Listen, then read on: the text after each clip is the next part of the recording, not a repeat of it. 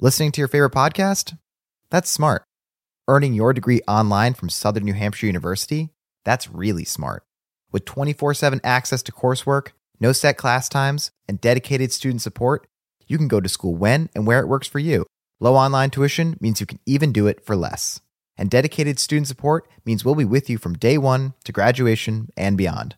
Join a community of learners just like you. Go to snhu.edu today to start your free application. The legends are true. Overwhelming power! The sauce of destiny. Yes! The most legendary sauce has arrived as McDonald's transforms into the anime world of WickDonald's. The greatest flavors unite in all new savory chili McDonald's sauce to make your 10-piece Wick Nuggets, fries, and Sprite ultra-powerful. Unlock manga comics with every meal and sit down for a new anime short every week only at WickDonald's. Ba-da-ba-ba-ba, go! At participating McDonald's for a limited time while supplies last.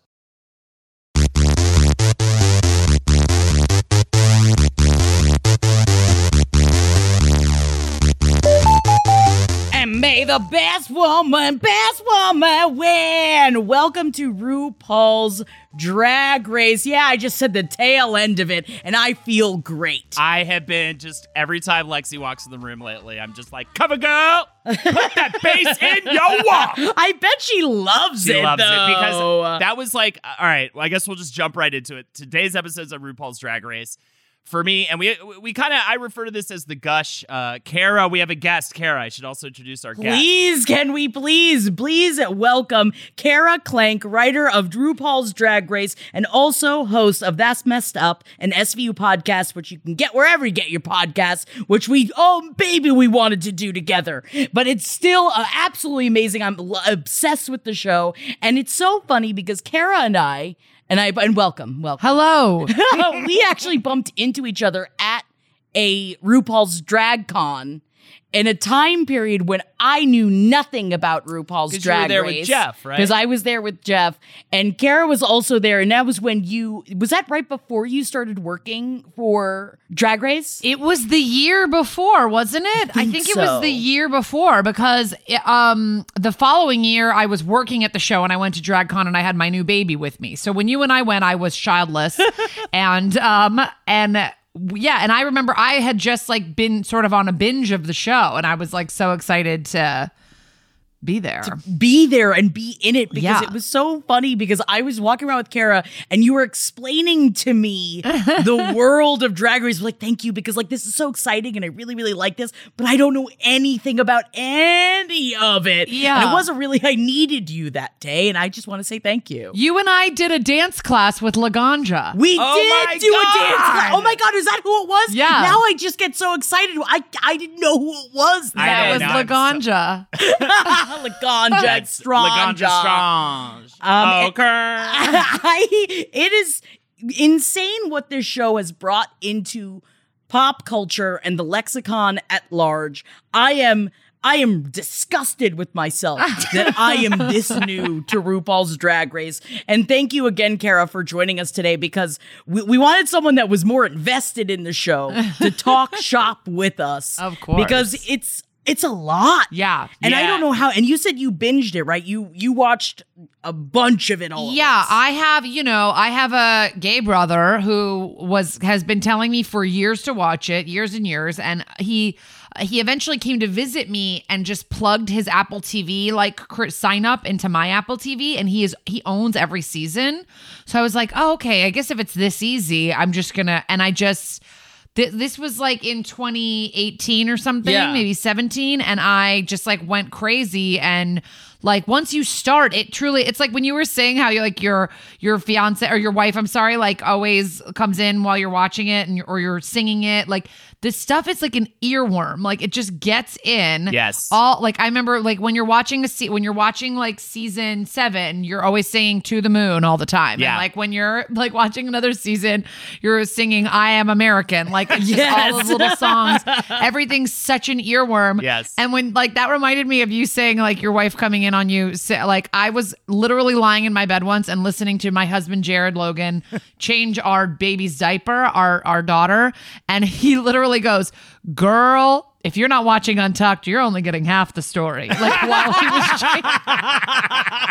I literally went like, I literally said something like, and I ended with like, okay, honey. And like, she was just like, that is the gayest thing you've ever said. I was like, it's just, it's over for me. We're feeling it. But I will say, like, I'm so glad to just have this excuse to start binging the show. You know, I feel like in a lot of relationships, you watch shows together, but you try to actually actively have her show and his show or whatever, right? And so Drag Race was always a Lexi show, but it was that one show, unlike like Handmaid's Tale or This Is Us, which very similar to RuPaul's Drag Race, both of them. Yeah, I'd be like playing on my like games on my PC, and my head would just turn towards the television. Slowly, my desk chair would just slide towards the couch, and I'd be like watching an episode and really enjoying it. And then we had like a group meet up with some friends from my like early Twitch community, actually. Shout outs Tommy Said What, Amanda, Charlie Chop Shop, and Camstar VR. We had this little meetup, and everybody wanted to go see a Trixie Mattel show in the East, or I think it was in Chelsea, actually, now that I think about it, of course in Chelsea. And I was blown away. Trixie gets on stage. We're going to go ahead and throw it out there. Trixie's going to get their own episode at some point, because I can't. It's just too much amazingness. Trixie gets on stage, the stand-up set was better than most of the stand-up I've seen. The lip syncing was incredible. It was like the best of everything in one, and then of course also playing guitar. And I was like, oh, I fucking get it. It's like way more than just, I don't know, looks or, you know, serving up looks or like a lips. It's like sometimes when it's really good, there's like everything kind of happening. And I think when Drag Race is really good, you're watching amazing dance numbers, you're watching amazing singing, their costuming, the makeup, the creative approach, the wigs, to drag. everything about it. And so I had already kind of had a big respect for drag from that. I had a blast at a drag brunch in New Orleans with Lexi, but really finally it wasn't until this episode that I started slamming through. I'll say specifically, I've watched like clips from all over the board or an episode here or there from other stuff, but specifically blasted through season 6 and All Stars season 2 after Googling it. Just seemed like those were the most like generally highest rated if you like look at lists, but I'm sure anyone would claw my eyeballs out and be like, it's, you know, season 8's the best or whatever. Everybody has their own shit. I mean, people hate on season 7, and I'm like, the season that gave you Trixie that gave you Katya, like that gave you all these amazing Ginger Minge, like I love that season. And like, you know, people just hate on, I don't know, like the fandom is crazy, as we all know. Well, that's the thing too, and I just want to throw it out there. We're afraid of y'all. People listening to this that love the show, we literally are afraid of y'all. I can't wait to be on Twitter with y'all the next season that comes out too, though, at the same time. I'm there. I'm here for it. It always felt like I'd be on Twitter when a season would be happening, and I'd be like, I'm missing out on something. I can tell because so many people are like talking about the last episode. I also really thought that RuPaul's the giggling and the laughter clips that happen like every 2 minutes on the episodes. The first 2 episodes was like, I'm going to be driven mad with the and I thought that it was living rent free in my mind like a nightmare. And you hit that 4th episode, I never heard it again. Yeah, it is now absorbed into my brain. And again, the hypnosis effect, it really is so bingeable. I really think that is like what is it. They've created like a shared language on the show. Yeah, and then they just do repetition. Mm-hmm. Like, notice that they upgrade the show in certain ways. Like, it definitely looks better than it did at the very beginning. And there's certain things that look better, but they really haven't changed much of the format at all. I mean, I think there's like a very like, if it ain't broke, don't fix it thing going on there where like, and then, you know, when I was with you at DragCon, I was like, I know what this is. I know what back rolls means. I know what Kitty Girl is. I know like what, you know, all the aisles at DragCon are named after all this like these pieces of this little shared language that the show has. Yes. And everyone knows it. Yeah. And I remember when I when I sent in my resume to the person that I was going to be interviewing with, or to my friend who passed it along or whatever, I remember sort of talking and I said, you know, I'm a huge fan of the show, but I also went to summer camp, and that's what makes me feel like I understand the idea of taking like a shared language and working within that, because that's what makes me so obsessed with my summer camp, and it's what makes people so obsessed with RuPaul's Drag Race. Yes, exactly. You know, all these little things that you're talking about. Yeah, so that's awesome. I kind of used camp, and I mean, I got the job. So. Hell So yeah. Well, obviously it's a they got- community. You Yeah. immediately, the second you're in, and now even just watching, you know, the 3-4 seasons I was able to consume in a couple of weeks, I understand so much more of what it's brought to the zeitgeist that I didn't know before. And in fact, at that drag con, I bought a shirt, which I was going to wear today, but turns out I gained a little bit of quarantine weight. And I bought a shirt that says pound cake on it. And I thought it was just fun because it made me feel like I was a thick, juicy piece of pound cake, not knowing that that's Alaska's album, right? That's one of Alaska Thunderfuck's album. Well, it's a character Alaska had to create on the show. Yes. Lil Pound Cake is like, yeah. And then I looked up a little about it, and I was like, oh, that's why everyone was laughing when I had it on. Now I understand. Well, we're all born naked and the rest is drag. I'm ready to get into how they pitch this shit. Yeah. It's insane, though, as well. And what I love in reading these interviews with RuPaul of not only talking about bringing a subculture to the forefront of America's puritanical television culture. And it really goes to show with the fight that they had to make it mainstream. This has all been a fight. It's been a fight from the beginning with RuPaul. His whole career has been a fight. And then what's funny is, you know, we'll get into the lip sync thing later on, but then all of a sudden overnight, Fallon's lip syncing. There's a whole lip sync battle whole show. They're based around taking it. these things from it, but also RuPaul, it doesn't even seem angry about it. It's more of, well, you know, yeah, I did it best and I did it first. And also, like, just a little dry, like, literally they've been stealing from queer culture, like, forever. It is Forever. a tale as old as time, for sure. But this, let's take the, that's a terrible intro. But let's travel back in time to 2008. There was a little TV channel called Logo, which I didn't even, honestly, I was like, this is like gay Crackle? I like forgot all about Logo, essentially. It is. Kara Holden hates Crackle. I always joke around about Crackle. He hates Crackle. And Voodoo. How do you feel about Pluto? Oh, That's the one? he doesn't. Yeah, don't give him other ammo, Kara. Don't get me please. started. Part of the reason why I didn't get into this in the first place is honestly, straight up, I didn't know how the fuck to find it. Yeah. And as someone that is not a technological person, and people are like, oh, you've got to like sift through. You got to go, it's like a little truffle. And I oinked and I oinked.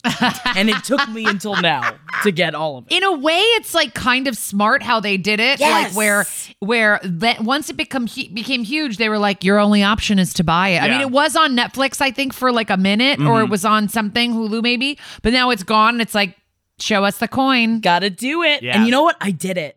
I'm paying for it, baby. Between the World of Wonder, like the actual plus, like the WoW plus, Yeah. and Paramount Plus. So fucking smart. I'll pay whatever now. I will say, Yeah. I saw season 6. I have like crazy Hulu though, so that I can watch, like, that's how I watch live TV, which is stupid because I'm paying way too much. But I was able to watch all of season 6 on Hulu. It has some stuff. Okay. You've So, got crazy we'll Hulu, see. though. But I also have weird Hulu, so I might have like the access to like the deepest depths of it. So Logo, owned by Viacom CBS, was originally dedicated to lifestyle and entertainment program targeting LGBT audiences. This has kind of slowly changed over time as everything gets diluted, especially television channels, Ancient Aliens on Discovery, that sort of thing. The channel, launched back in 2005, was the first advertiser-supported commercial channel in the U.S. that was geared toward the gay community.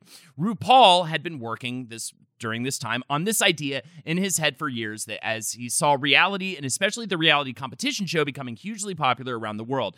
It was based on a suggestion from one of his producers, and he reacted with one condition, and I love this because this is what I needed to enjoy, like Great British Baking. I don't like a lot of these kinds of shows. RuPaul said, I don't want to do anything mean-spirited. I mean, the show gets catty as fuck. So it does. Well, and that's what there's a lightness to the. I love that they just separated the untucked, and it makes so much sense because I don't care about the mean side of it as much. I like seeing the pageantry side of it and the comedy, like the lighthearted humor stuff. Yes, yeah. For sure. So RuPaul said, I wasn't interested in doing anything that was going to cast drag in a negative light or ridicule it, but the winds of change changed my mind.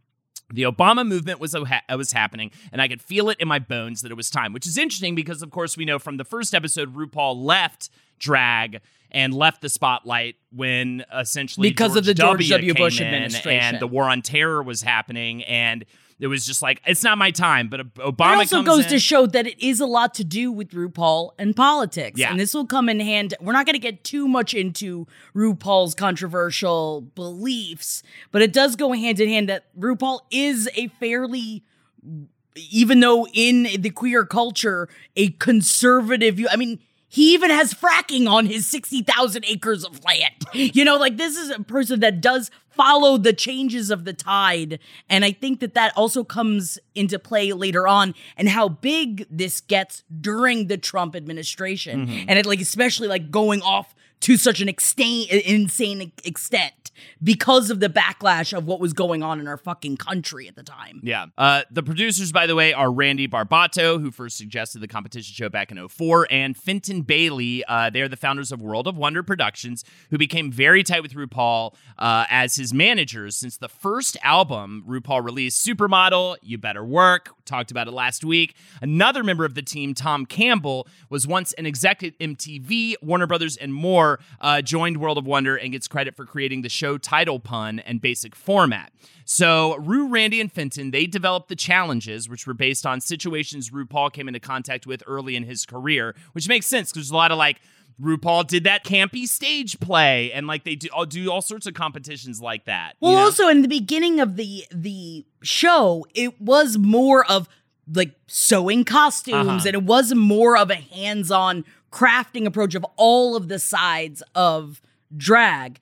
Now, when you were working on the show, Kara, do you have a hand in creating the actual competition side of it, the different challenges? Yeah, so I pitch challenges with the challenge. There is a challenge team that is their own thing, but I pitch challenges, and some of my challenges did get made. Cool. So yeah, they're but when there's pitching, it's kind of all the creatives. It's the challenge team and the writers and the producer, the executive producers that are all involved in that whole pitch process of, and it's probably 10 people. So yes. That's awesome that they bring in other people, because I feel that there are other shows that don't have the actual writers being able to create the parts of the competition shows. As someone that worked on one, I was not too... I was not an elf? When I was an elf on Top Elf, yes, I was on a competition show, but that it wasn't the writers that were creating any of the challenges. They had absolutely no hands-on experience with the creation of what was going on the actual show. And I like that it does seem that with World of Wonder that they want to create more of a community aspect of being able to create the show together rather than just one person doing it. Did you feel that when you were working on it or not really?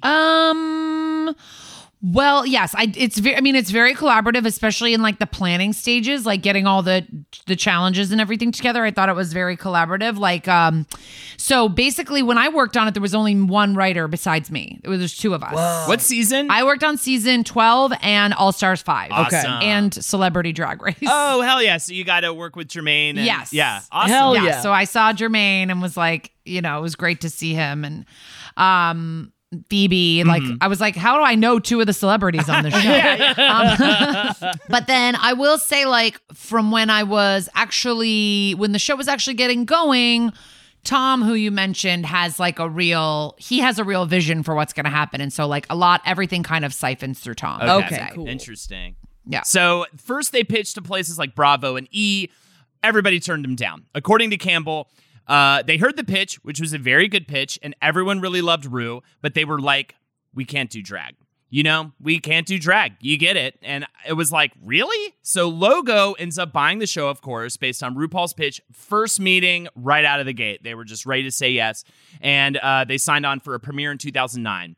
RuPaul said, I knew the show's mission statement was to celebrate the art of drag. And I knew drag has more significant meaning and power than just what it seems like on the surface. It speaks to the duality of our lives as humans on this planet.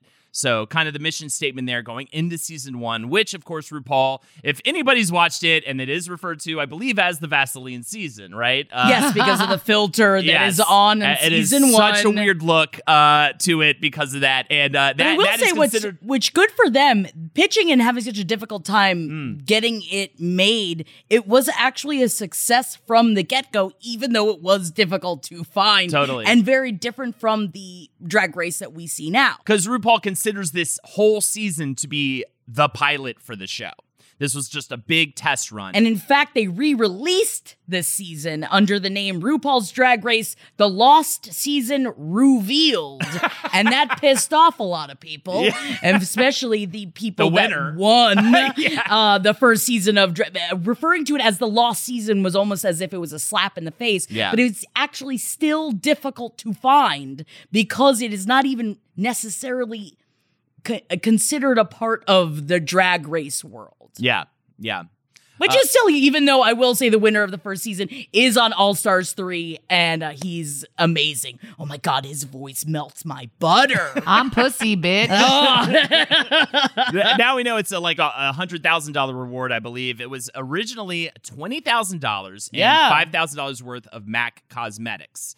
The guest judges included Bob Mackie, Michelle Williams, and Lucy Lawless. There was also a miscongeniality audience vote in that first season that they would do over the internet as well to try to get more interactive reach with the audience. One notable thing happening time-wise, the first episode aired just after the Obama inauguration. So much in the vein of how RuPaul decided to leave, like we said, during the War on Terror. RuPaul said, we're dealing with people who have been shunned by society and have made a life regardless of what anyone else thinks of them have decided. It shows the tenacity of the human spirit, which each of us watching relates to, and we root for them. I think that's what's so captivating about it, seeing how these beautiful creatures have managed to prevail.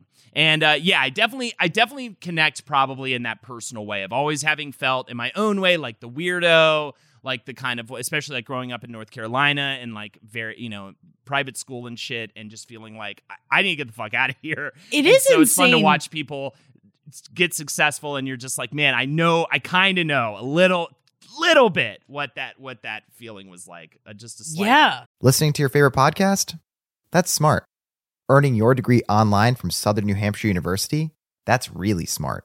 With 24/7 access to coursework, no set class times, and dedicated student support, you can go to school when and where it works for you. Low online tuition means you can even do it for less. And dedicated student support means we'll be with you from day one to graduation and beyond. Join a community of learners just like you. Go to snhu.edu today to start your free application. The legends are true. Overwhelming power! The sauce of destiny. Yes! The most legendary sauce has arrived as McDonald's transforms into the anime world of WickDonald's. The greatest flavors unite in all new savory chili McDonald's sauce to make your 10-piece Wick Nuggets, fries, and Sprite ultra-powerful. Unlock manga comics with every meal and sit down for a new anime short every week only at WickDonald's. Ba-da-ba-ba-ba, go! At participating McDonald's for a limited time while supplies last. And I mean, I know that in such a different way, but it's insane how eloquently spoken RuPaul is, which is why it does devastate me when he says things that I just truly don't agree with. But he is such a well-spoken person that there's just this quote from him. This is for people to do drag and make it their profession in a male-dominated culture. They have to go through so much emotional tug of war because society says you're not supposed to do that. So the strength and humanity it takes to maintain yourself and your dreams create many different layers of consciousness. That's where the humanity of drag comes from. And in watching it, I just love all of the different characters and what they bring. And you see the people that don't succeed on the show are the ones that aren't fully developed as a whole yet. And I think that is what has been so interesting to see, that like, yes, I have my favorites, but they're not always necessarily the ones that should win, like an Adore Delano, who I really enjoy Adore Delano, to the point that I started looking at different clips online of anywhere I could see him perform. And he seems to be doing great outside of this, but the breakdown that he has in All Stars 2 of not being able to hang. What was that? That devastated me. It made me so sad because he wasn't fully at the point that, or he liked who he was and he was trying to push himself into a different box. Yeah. Even in a subculture where you're supposed to be accepted no matter who you are. And I think that's what pushed me away from RuPaul's Drag Race for so long, even though, again, they're saying that it wasn't created with intent to be mean-spirited. But I do feel that there's still levels and there's still layers where most of the people on the show are still hot as shit. Yeah. You know, everybody's hot, and they're hot whether they're dressed as a woman or they're hot whether they're in costume or not. And there's also part of that where I know that they're trying to work on inclusivity as time goes on, but I just think that, I don't know. I don't even know where I'm going with this. I've got a lot of feelings. I've just been sitting and watching this show alone, and I have so much to say. We're just going to keep sitting here in silence and just let you take this thought train. Kara, did you have any of these feelings when you were watching? I know that you had to binge it. No, I totally agree. I think that, like, obviously the people that win are usually people that have like a fully Bianca, Bob, like, you know, the people that have like fully formed characters. But then you also get cast when there's just a snap. There's like a snippet of something there that they know. Which I like. And I like how RuPaul's always like, even if just being on the show, you're going to probably have a career now. Yeah. And B, I'm just going to try to work on you and elevate you, you know, even if you're not going to win. Yeah, and it really works for some people, you know, like, you know, that they try to get Derek Barry to get out of his comfort zone, not always do Britney. You know, there was somebody on Drag Race, the first season of Drag Race UK, who had only done drag one time before being on the show. You know, and like, you're kind of like, if you watch the show, you're like, obviously that person's not going to win, but there is something, they bring something to the season, you know? Yes. I mean, same with Adore made Shangela. it to the finalist in season 6. Yeah. And you watch Shangela grow from who had only been doing drag, I think, for like 5 months before he started on the show, and then cut to All Stars season 3 after being on season 2, season 3, and then coming back for All Stars season 3. And what a difference from the beginning. But it's because it's your creation. Yeah. You have to put the time and the work and the experience into it to really be the fully formed version, because then you have like the people like Milk. I really like Milk as a character, but Milk wasn't fully defined yet when he was on the show. And I think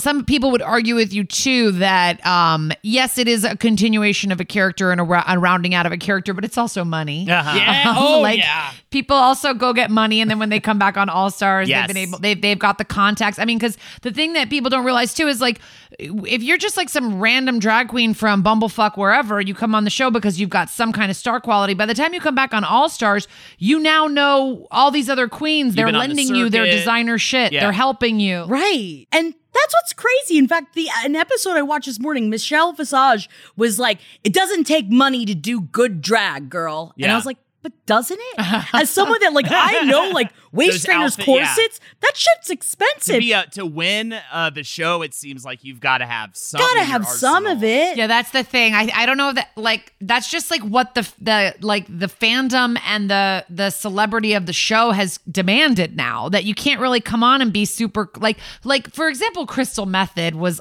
one of my favorites in the season that I worked on, and she's so great, and like a lot of her drag is crafty, and then she got crafty every week on the runway. You're too crafty. It's a little bit too crafty, but like, Right. you know, now, I mean, Crystal is definitely marches to the beat of her own drum, even in the drag world. Oh, yeah. But like, I don't know. It's like people come on and they're wearing couture and they're wearing custom. And it's like, you know, I guess some of that's borrowed. So yeah, I guess that doesn't require money, but you still need, it's almost like privilege. Like you still know the people to give you these things. Yeah. You know? Exactly. Like, so to start out, yeah, it's just, I wonder if what Michelle Visage would say about that, like now. Right. And that is, and not to, obviously it's very different, but I liken it to the sketch that we did and the comedy that we did for a really long time, where we had fun in creating our own props and creating our own world. We knew it didn't look that great. And I think that's why then, now that I'm starting to watch more from the earlier seasons, I'm like, I think I actually really enjoy that side of it Scrappy. as well. Yeah. Of the like, no, we don't have a lot of money, but we can figure this shit out. When like, how many times where it's like, I imagine that like there are people that are like duct taping their waist in just to get the cinch in. And I don't want people to do that, but it's like, there's also that you're right, the scrappiness of like, fuck you, I'm gonna do this shit anyway. Of the mentoring, RuPaul said, all of us are in drag in some form or fashion. So when I am able to discover what a person's blockage is, I'm actually always really talking to myself. I see myself in them, so I'm able to understand where the self-doubt comes from. It's not something we designed to be part of the show, but it's an integral part of my personality. Sasha Velour said, when RuPaul is looking me in the eye and telling me, you're a little too serious, have you considered just like making a fart joke? At that point, I know she has seen me very clearly. Also, we mentioned Shangela. Shangela was the one who actually started the tradition of writing a farewell message on the mirror and lipstick after being eliminated. Oh, That was man. in season 2, I believe. Shangela came really far, though. I love you're gonna love All Stars 3. I'm just so excited very because now it's not even like as if this journey is about to come to a close. Fuck no, Yeah. I'm in now. I'm a part of the community now. I know what all the words mean. Okay. Also with this season came Untucked, the behind-the-scenes companion series, which we were just talking about. That's kind of where you go to watch the tea get spilled. And I love that they just allow you to enjoy all those aspects. And I think that you need that aspect of it and its reality. But I do love how it is kind of sectioned off for the most part and its own thing. So yeah, let's talk about some of the interesting rules and regulations that have come about over the I know. yes. So interesting when you hear me say the phrase rules and regulations. Honestly, it is kind But of it is interesting. in yeah. the world of like where we have Kara. Did you watch The Circle at all? Have you No, seen any of that reality show? a dear friend, Michelle Buteau, the host. Oh but my I God, have so not watched amazing. it. Hell yeah, I love The Circle. And yeah. it is in the same way where I like that. I know that it seems that a lot of the reviews are like, it gets rote over time. It's kind of the same, but I don't feel this way. And like, I think that it's always interesting to watch the different people and how they attack a challenge. But what interests me actually the most, that like The Circle and like a lot of other reality shows, that they started doing this kind of a process where you're not allowed to speak to anybody else. Your phones are taken away. Yes. No internet, like that you are completely cut off from the world in a way that a lot of reality shows tried to do and failed at, and now they're getting more strict about it. Yes, so contestants are blindfolded coming off the plane and are escorted to their hotel. From there, they do not get to meet the other contestants until they see them for the first time in the workroom while filming. Which is also cool, because now Yeah. I'm watching that first episodes knowing that like they don't know who the other drag queens are on their season until they walk in. Kara, did you get to did you get kind of an introduction to all the contestants sort of as a writer? I had like a little we had like a little board of their faces and their names and like their hometowns and their boy names and stuff like that. So we knew a little bit about them, and you could assume that if queens were from the same hometown, they knew each other. Right. Like Okay, the New York yeah. queens always know each other, Right. and like LA queens or whatever. And I think now people, when they're starting to get stuff together, or a lot of the queens figure it out. who's going to be there. Oh, because okay. they're like, oh, so-and-so is asking around for certain things or whatever, like, or so-and-so doesn't have any dates on her calendar for these 2 months or whatever. So like, and the fans are always trying to figure that shit out too. Like, I think now they get their friends to post on social media for them, so they don't know who's been like completely dark on social for 2 months. So you know that they just came from doing All Stars or they just came from doing like, you know, because a lot of these queens now, they came on as nobodies, but like, for example, Gigi Good had a following, I think, coming on, or Aquaria had a huge following before she came on her season just because of Instagram. Courtney Act. Yeah. So back in season 2 and 3, they would come on and probably have no idea who each other were, but because of Instagram and everything, I think now they've heard of each other. There like, oh, I know this queen. She's this one that does this or whatever. So yeah. So we definitely, it was weird. Like there was never like a thing where they were like, this is Cara, but I would meet them as I had to talk to them basically for different things. Gotcha. The also there's a 5 suitcase limit, which I love. Well, it's weight now because they are cheaters. Yeah, right. Oh. They do a weight limit. Yeah. They do a Okay. weight That limit makes now? Damn. When they just come in with like absurdly big suit, they come in with like a truck with a handle on Yeah, I it. mean they bring like, you know, they bring big like trunks instead of suitcases or Gotcha. big plastic things, and that's not a suitcase. So it's like, I think they had to do it by weight. But then I can't remember who just recently said this, but one queen on some podcast I was listening to was like, yeah, it's so unfair, the weight limit, because if you're like a queen with a size 14 shoe, Oh, right. you're obviously gonna have like your big ass shoes are gonna make a lot more weight than Right. you know, About a Kenya that. Michaels or somebody who's tiny. Yeah. And they are given a list of themes ahead of time as well, so they can Yes. kind of prepared in that way. And they're given that iPod, which honestly, they're given an iPod with the songs on it. So do you guys... for the lip sync. For the lip for your syncing, life. yes. Now, Cara, did you have any input in what they choose? Or is it, in my brain, it is Rue decides all of the lip syncing songs, but that can't possibly be true. Listen, there's a whole list of the songs that they can choose from and how much they cost. You know, they cost money. Right. So it's like, if you're going to get a big ass, like fucking Ariana Grande song that's going to cost you a ton of money, then maybe next week it's like an old Reba classic that's less expensive. Yeah. Gotcha, that makes a lot of sense. There's a list, but definitely I think that they try to make it specific. I always love how the lip sync songs are chosen because they seem like they are all very like linked to gay culture, either now or past. Yes. Past, present, or future. Like, for example, I know that RuPaul loves the music of Alex Newell, so I think Alex has had like 2 songs in recent seasons, even though that might not be a household name.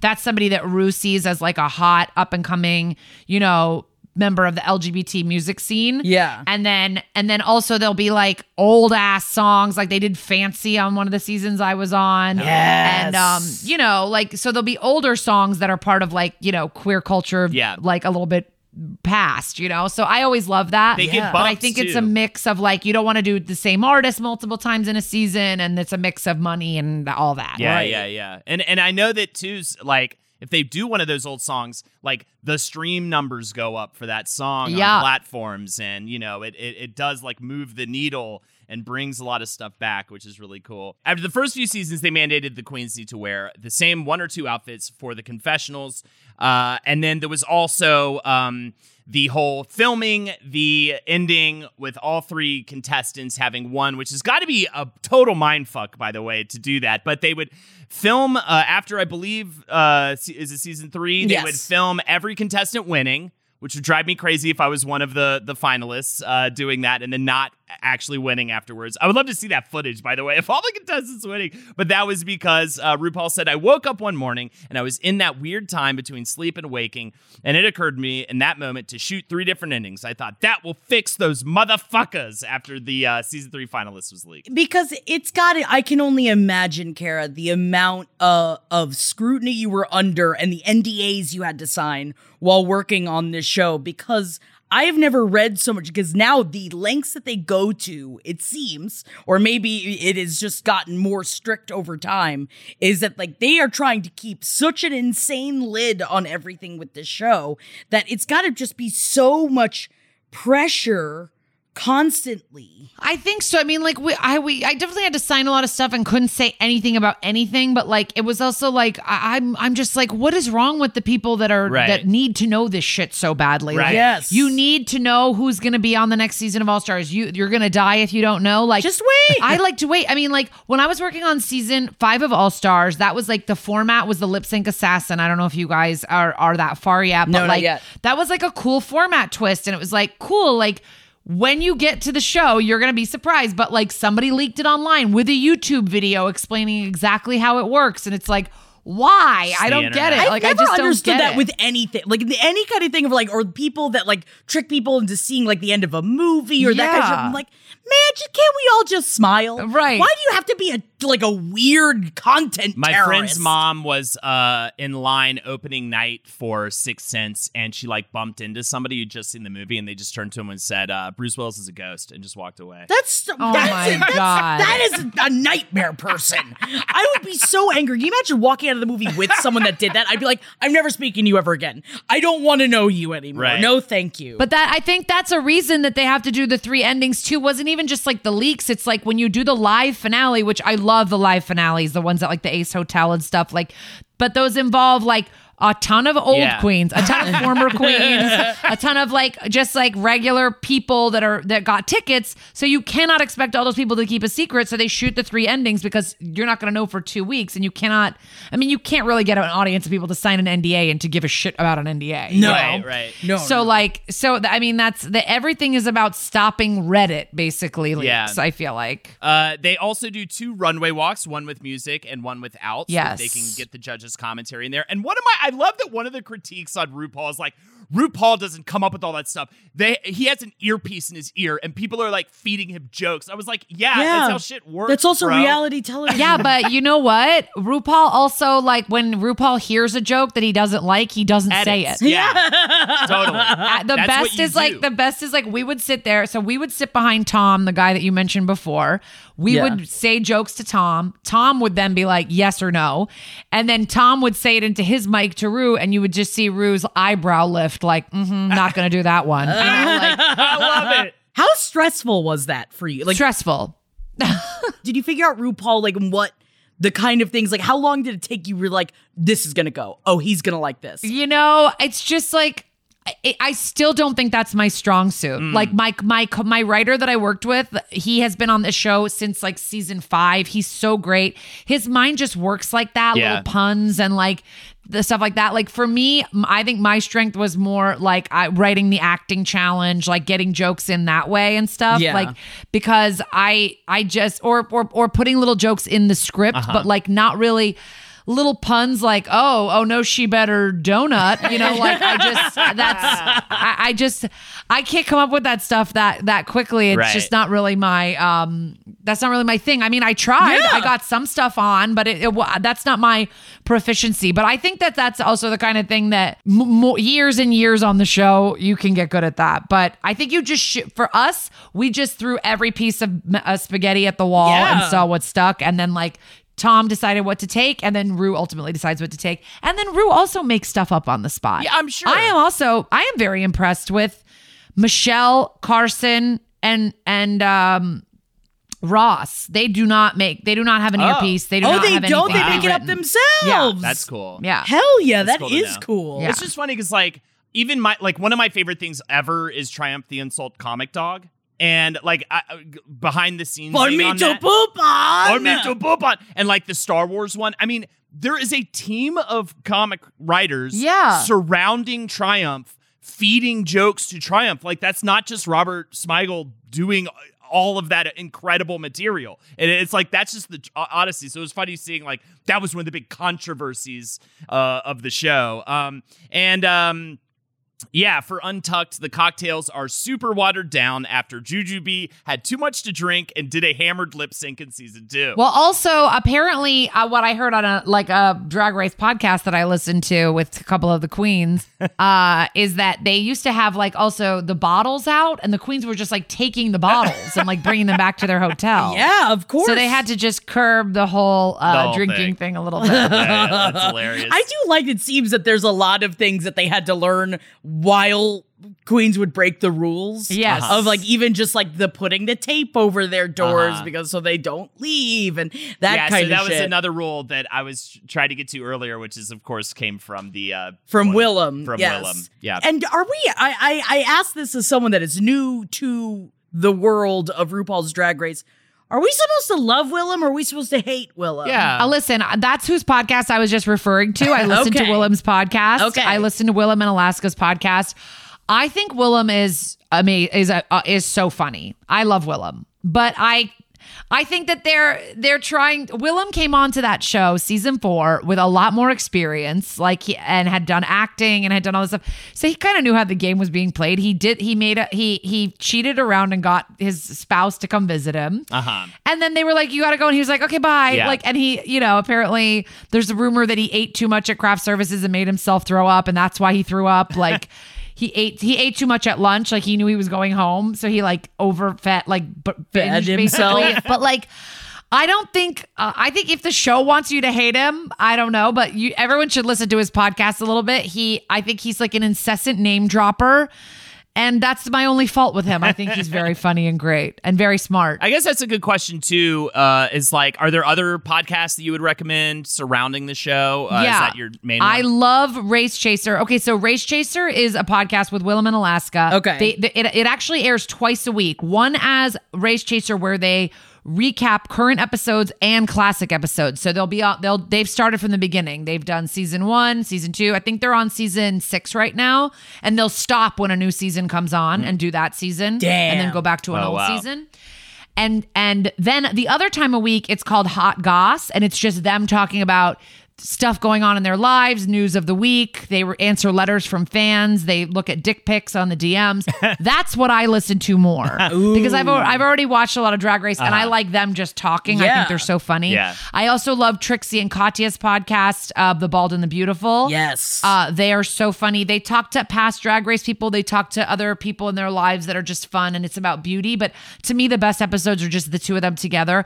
I cannot also recommend highly enough which is their internet show that they do on YouTube and World of Wonder app.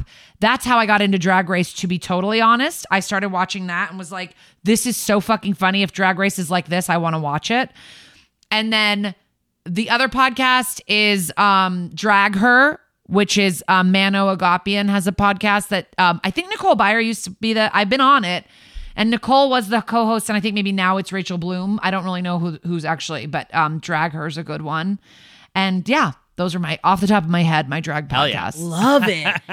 I really enjoy all of the people that you just mentioned. And I do want, because in the way that I didn't really want to dive into Untucked necessarily for my brain, I would like to hear them just talk shit though. Yeah. Because honestly, it makes me feel like I need to be more creative in how I talk shit. I don't know how to read for shit. And watching them read each other, I'm just like, man, I gotta up my game. I'm not very good at this. As someone that was a bully for a long time, I'm certainly not good enough at this. And before we go on, I really do want to talk real quickly because I went down quite a worm time looking into RuPaul's designer named Zaldi. Kara, did you meet Zaldi at all? I've never met Zaldi, but I've seen Zaldi because when they did one of the they'll do the spring fall fashion challenge, usually the first episode. Yes, yeah. Zaldi will be Zaldi will be in the little they'll make it look like Fashion Week where it's Ru and Zaldi will be sitting there. But okay. I never met Zaldi but I am intrigued by Zaldi. What did you find out? I went into such a time of just reading into essentially Zaldi refers to their relationship as a Bob Mackie Cher relationship. And we just recently did Cher. So then I started looking into the relationship of Zaldi and RuPaul. I'm not going to go into all of it here because they met in the late 80s at La Palace Debut, a nightclub in Union Square, and Zaldi went up to RuPaul to talk clothes, and he says Ru had worn the same outfit 2 nights in a row. And when I brought it up, Ru told me, when it works, it works. And that is when they started working together. That essentially ever since the supermodel music video Zaldi has designed for RuPaul and has gone through, like, he went through all of these different eras of Ru, where there was a time when he was really way more into how his waist looked in comparison to his hips and his shoulders, and that was a big focal point. And then there was a time when he decided to switch, and he never had wanted to show his legs, into wanting to show his legs. And Zaldi, that was everything he wanted. He was like, thank you, give me those legs, because, I mean, RuPaul's legs go on for days.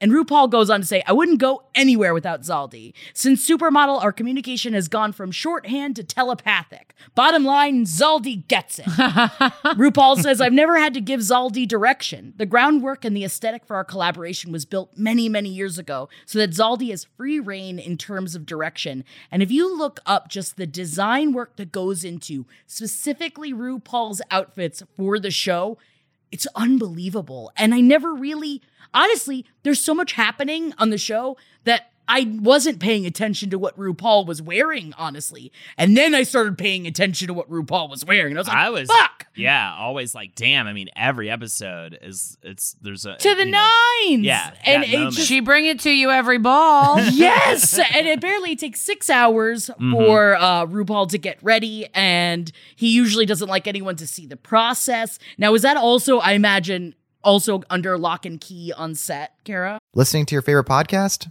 That's smart. Earning your degree online from Southern New Hampshire University? That's really smart. With 24/7 access to coursework, no set class times, and dedicated student support, you can go to school when and where it works for you. Low online tuition means you can even do it for less. And dedicated student support means we'll be with you from day one to graduation and beyond. Join a community of learners just like you. Go to snhu.edu today to start your free application.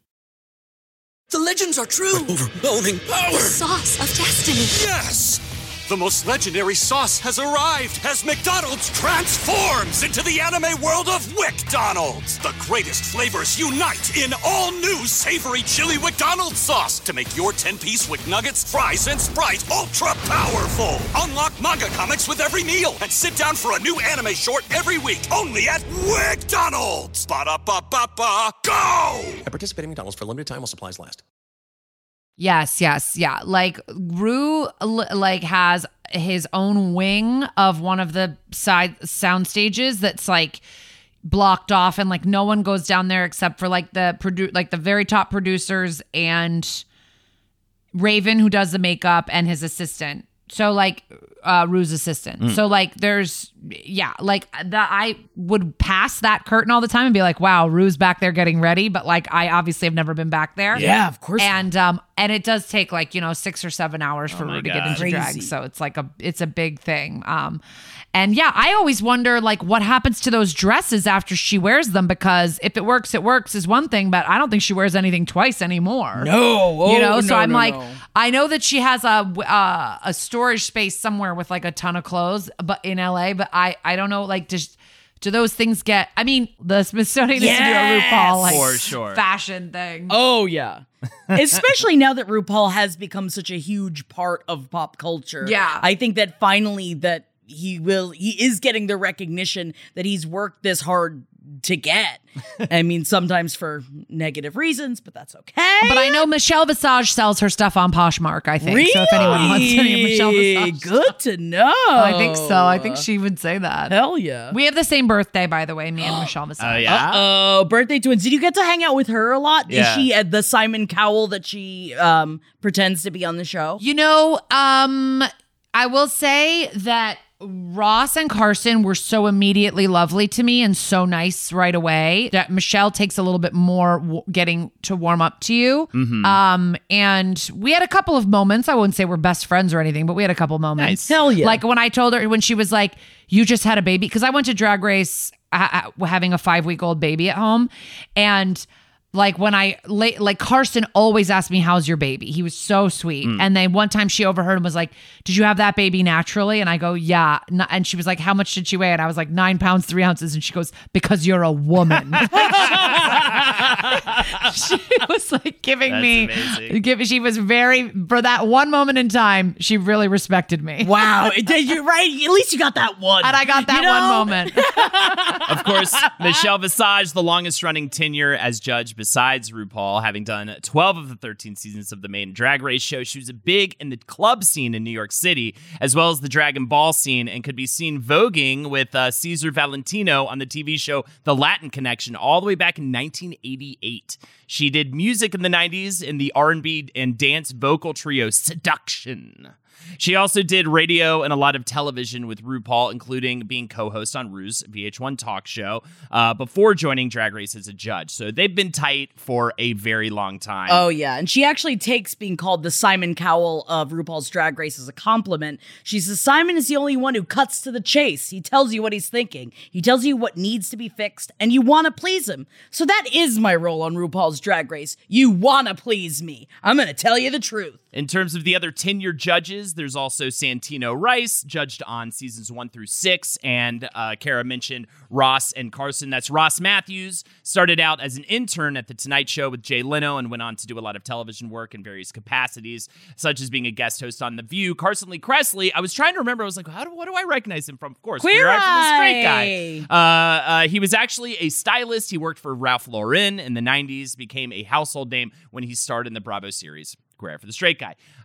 So yeah, and then there's a couple other judges, but those are like the kind of long-term ones. And then, of course, there's a ton of great guest judges. Yeah, how was it dealing with the guest judges, Yeah. Kara? Did you, and obviously you wrote for them, but how, like, did you have to interact with them, or did any of them come up with their own stuff? No, I had to interact with the guest judges a little bit, and it was mostly awesome. I got to meet some really cool people, and the cool thing is that, like, at this point, when I worked on the show, season 12, like, everybody's so gagged to be there that, like, for the most part, nobody's acting like an asshole. Nobody's acting like a diva. They're just like so excited that they're on the show. Right.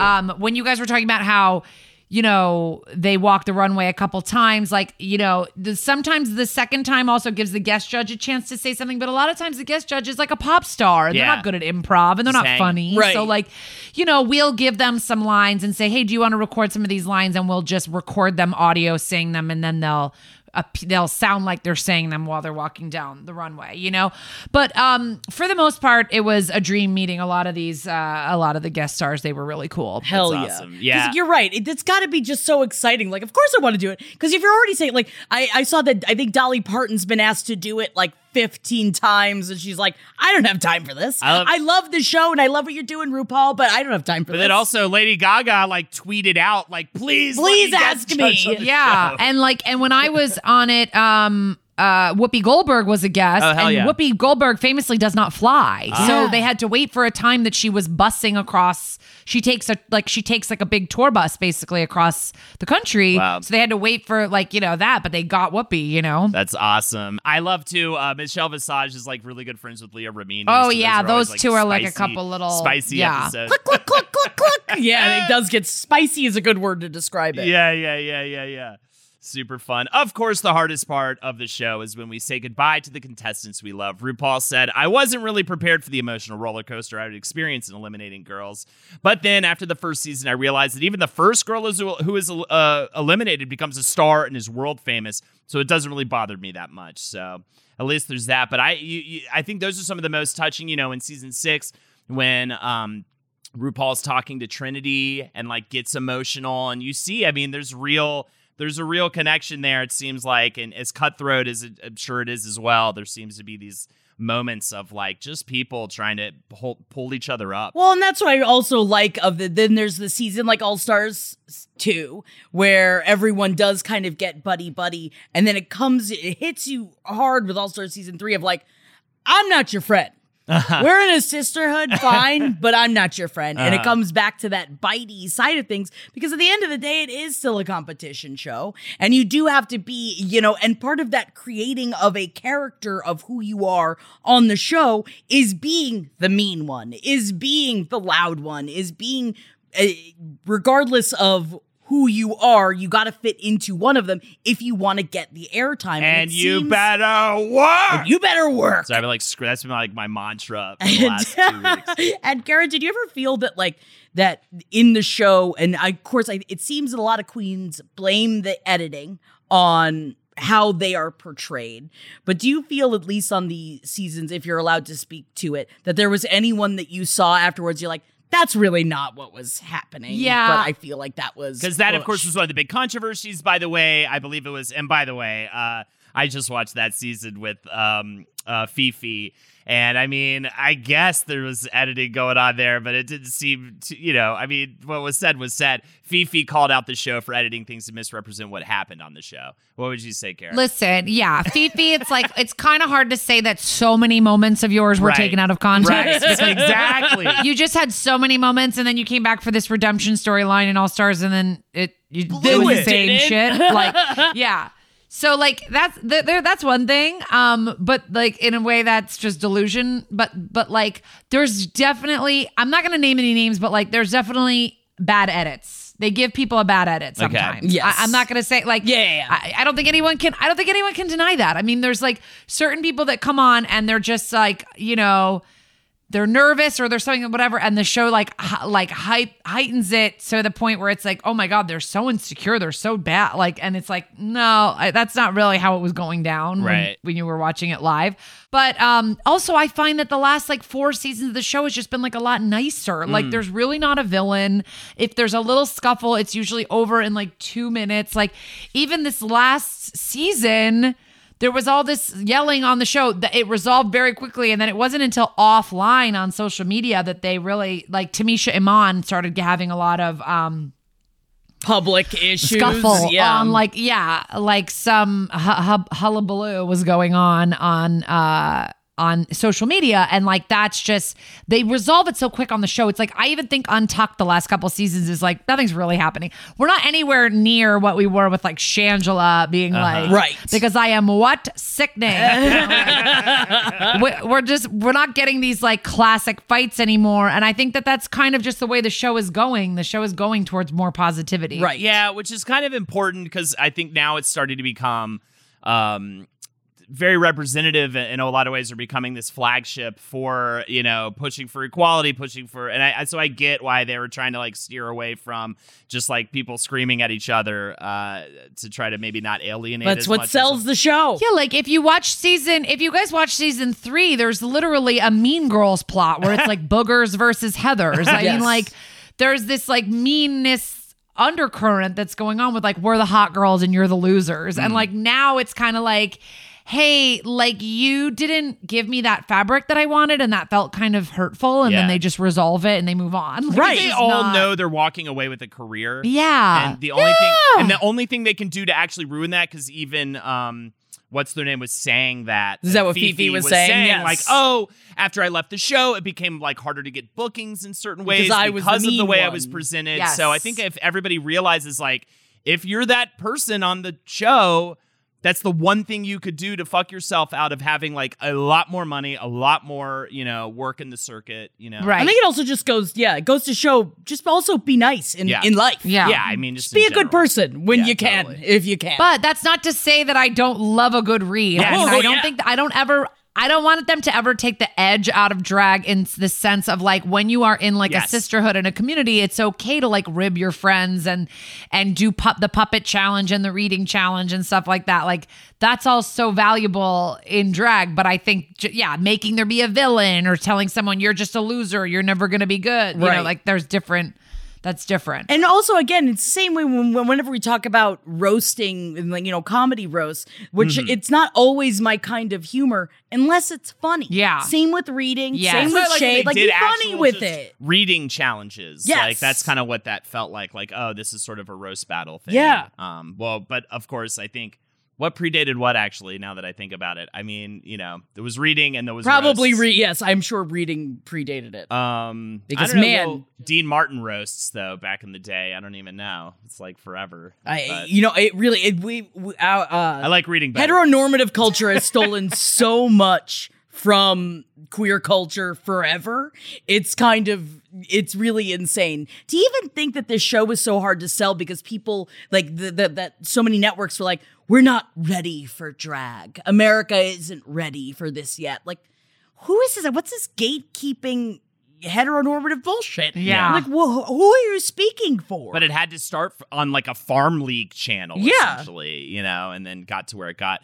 Randy Barbato said, we don't have an agenda. We are not particularly political. We are all big, loud gays. We always have been. But what makes us the happiest of anything about the nominations, referring to the 8 they got in 2017 for the Emmys, is to be making a show that recognizes actual artists and gives them a platform. And not just the queens who are on our show, by the way. People are now interested in drag in general. Season 1 winner, Baby Zahara, said, when we were done filming, I felt that unless you are a cold-hearted snake, there's no way that you will not identify with these personas on television. That's how I knew this thing was going to be big. And it's definitely helped so much. I mean, you look at Bianca Del Rio, and Bianca Del Rio, who has been like traveling the world, has had 4 like sold out comedy tours, and RuPaul started a lot of this and created a culture that made it not only that it was like 4 solo comedy tours that were also went international as well, and is bringing this to a forefront of like, this is a part of entertainment and comedy that should be respected. And it wasn't for such a long fucking time that now we get to see Alaska Thunderfuck explode and have a bunch. And Trixie Mattel doing that, the Orville Peck song. So good. I don't know if you're a fan of Orville Peck. I know that they did a collab, but I didn't see it. It's great. It's great. They sing Jackson together, and it's just unbelievable. I love Trixie's music. Yeah. I have Trixie's music. I like her albums. I really like her music. Season 9 contestant Sasha Velour said this about watching season 1. At the time, I remember watching it and being so shocked to see people who were that queer looking on TV. Up until that point, I was dressing up in drag, but I didn't live anywhere that had a drag bar scene. As the show aired, it started showing up in places, and I took my drag out of the bedroom and onto the stage as a direct result of watching Drag Race. Hell yeah. It was amazing. And Sasha's just like an artistic powerhouse. I mean, Sasha's like a performance artist, like really. And also, now that I'm getting more familiar with the entire community, I'm realizing how much I've seen so many of these queens as someone that works in pop culture and just didn't realize who they were. And I'm ashamed of myself, and here I am admitting it. But we have to learn sometime, and I'm so excited to be a part of it now. Of course, there are, just to not leave them out, some spin-offs and international versions. There's All Stars, we've been talking about plenty. I mean, it's fantastic, especially because we keep talking about how, even the losing contestants, they get these great careers afterwards. And so it's so great to see these fan favorites get a second opportunity to come back and really show us the growth. And also, if you thought that it was difficult selling Drag Race in the States, it was very difficult to get it to pitch it over at the BBC. International versions. Yeah, yes, BBC was especially afraid. Barbato said it's not the audience or the fans, it's the gatekeepers, it's the executives. No shade intended. They need to discover the show first. It's often because their kids tell them about it, and that's actually how they got into the pitch room to sell Drag Race UK, is because one of the executives' teenager was like, you should watch this show. Everyone in the States is obsessed with the show. Watched it and then took the meeting with them. Yeah, there's now a Chilean one. There's Thailand, which apparently one of the seasons that is particularly solid. The UK one, people attribute to kind of helping them in the early stages of pandemic. I believe UK too. I love UK. It's so good. Yeah, I need to go watch it. Australia and España. All have versions now of Drag Race. So we talked about a couple of the controversies. Fifi saying the editing, told lies. We talked about the Willem stuff. But then, of course, there's also been some controversy surrounding trans stuff and RuPaul's reaction to that stuff. I know one of the first big ones, season 6, had a female or she-male challenge, which queens had to guess if a celeb portrait was of a biological or psychological woman, quote unquote.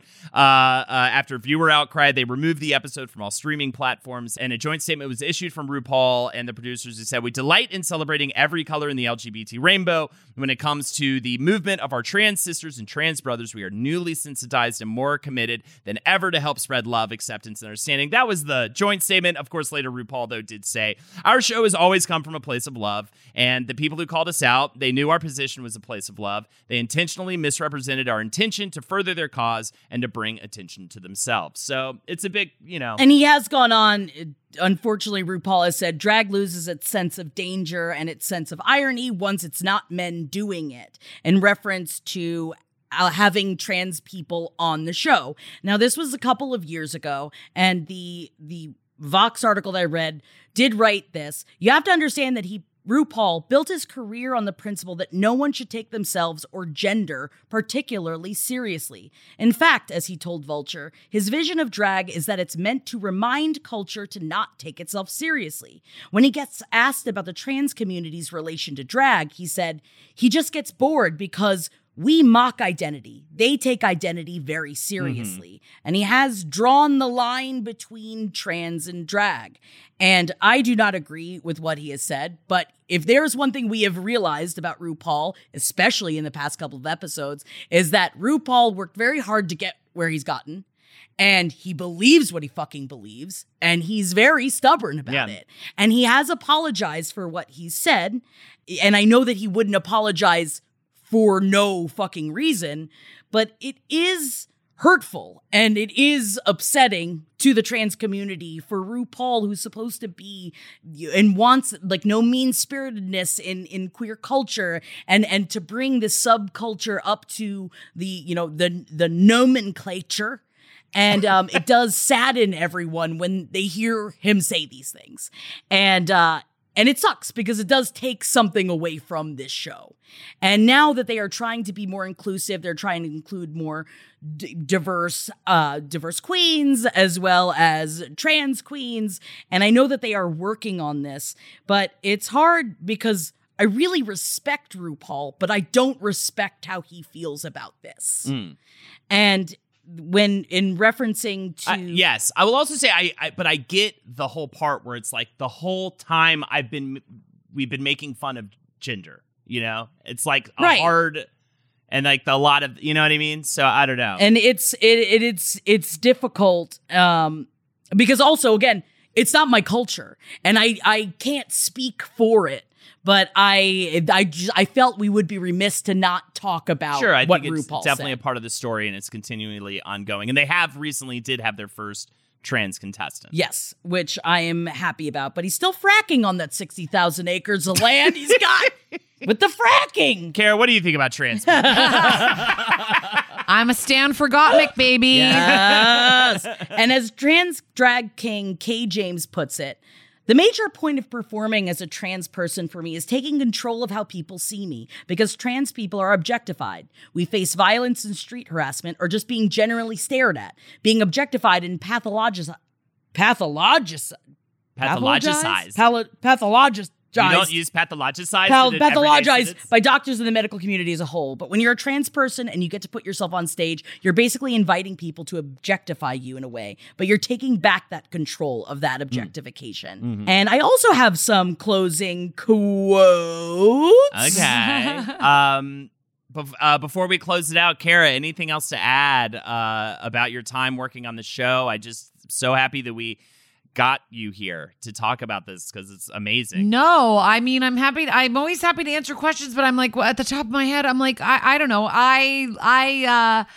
Listen, I enjoyed the time that I worked there. I had some problems with working there. Like, it wasn't all rainbows and roses, but I'm still so deeply obsessed with the show that it speaks to the show. Yeah. Like, literally, even though sometimes I'll watch it and I'll be like, I can see what they're doing here. And like, it doesn't matter. I just love the show. I love drag so much that I'm so excited the world's opening back up because I'm dying to go see some live drag again. Yeah, hell yeah. And also, if I may be so bold, do you have a favorite drag queen from all of your time of watching RuPaul's Drag Race? A favorite? Can I do like 4 favorites or something? Hit us with with your favorites. My favorites are Jinx, Bob, Trixie, Alaska. Yeah. Hell I mean, yeah. those are probably very standard. Yeah. But I love those fucking they're queens. so I good. also loved Crystal Method, as I said, in her season. Just a wacko. I love her. Controversial statement. I'm going to go ahead and throw it out there. I wanted Detox to win All Stars 2. Oh. And I'll fucking say it. I love I'll Detox. say it.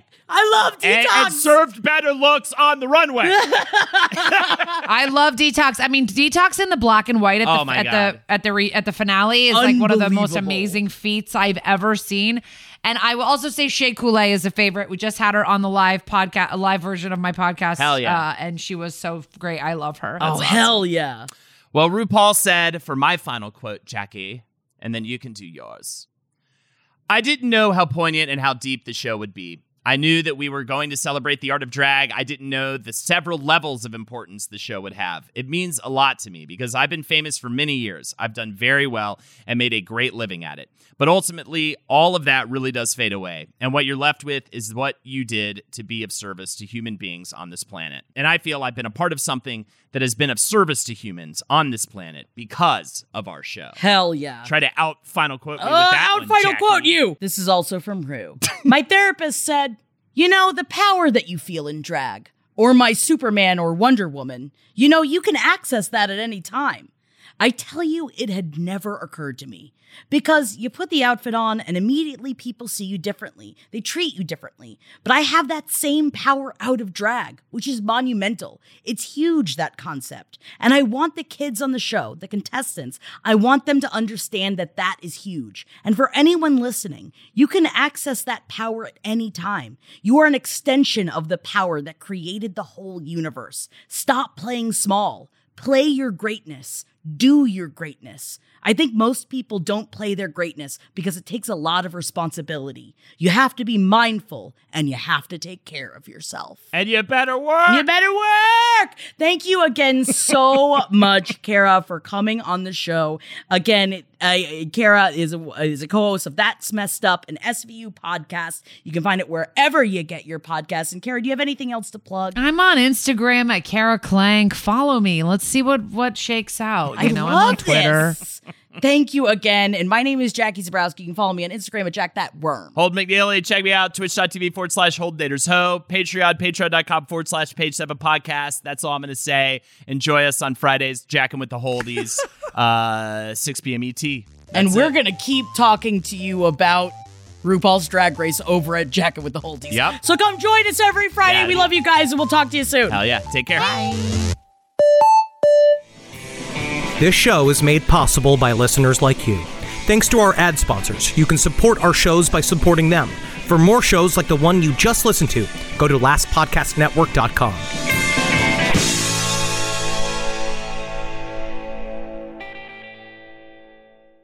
Listening to your favorite podcast? That's smart. Earning your degree online from Southern New Hampshire University? That's really smart. With 24/7 access to coursework, no set class times, and dedicated student support, you can go to school when and where it works for you. Low online tuition means you can even do it for less. And dedicated student support means we'll be with you from day one to graduation and beyond. Join a community of learners just like you. Go to snhu.edu today to start your free application. The legends are true. Overwhelming power! The sauce of destiny. Yes! The most legendary sauce has arrived as McDonald's transforms into the anime world of WickDonald's. The greatest flavors unite in all new savory chili McDonald's sauce to make your 10-piece Wick Nuggets, fries, and Sprite ultra-powerful. Unlock manga comics with every meal and sit down for a new anime short every week only at WickDonald's. Ba-da-ba-ba-ba, go! At participating McDonald's for a limited time while supplies last.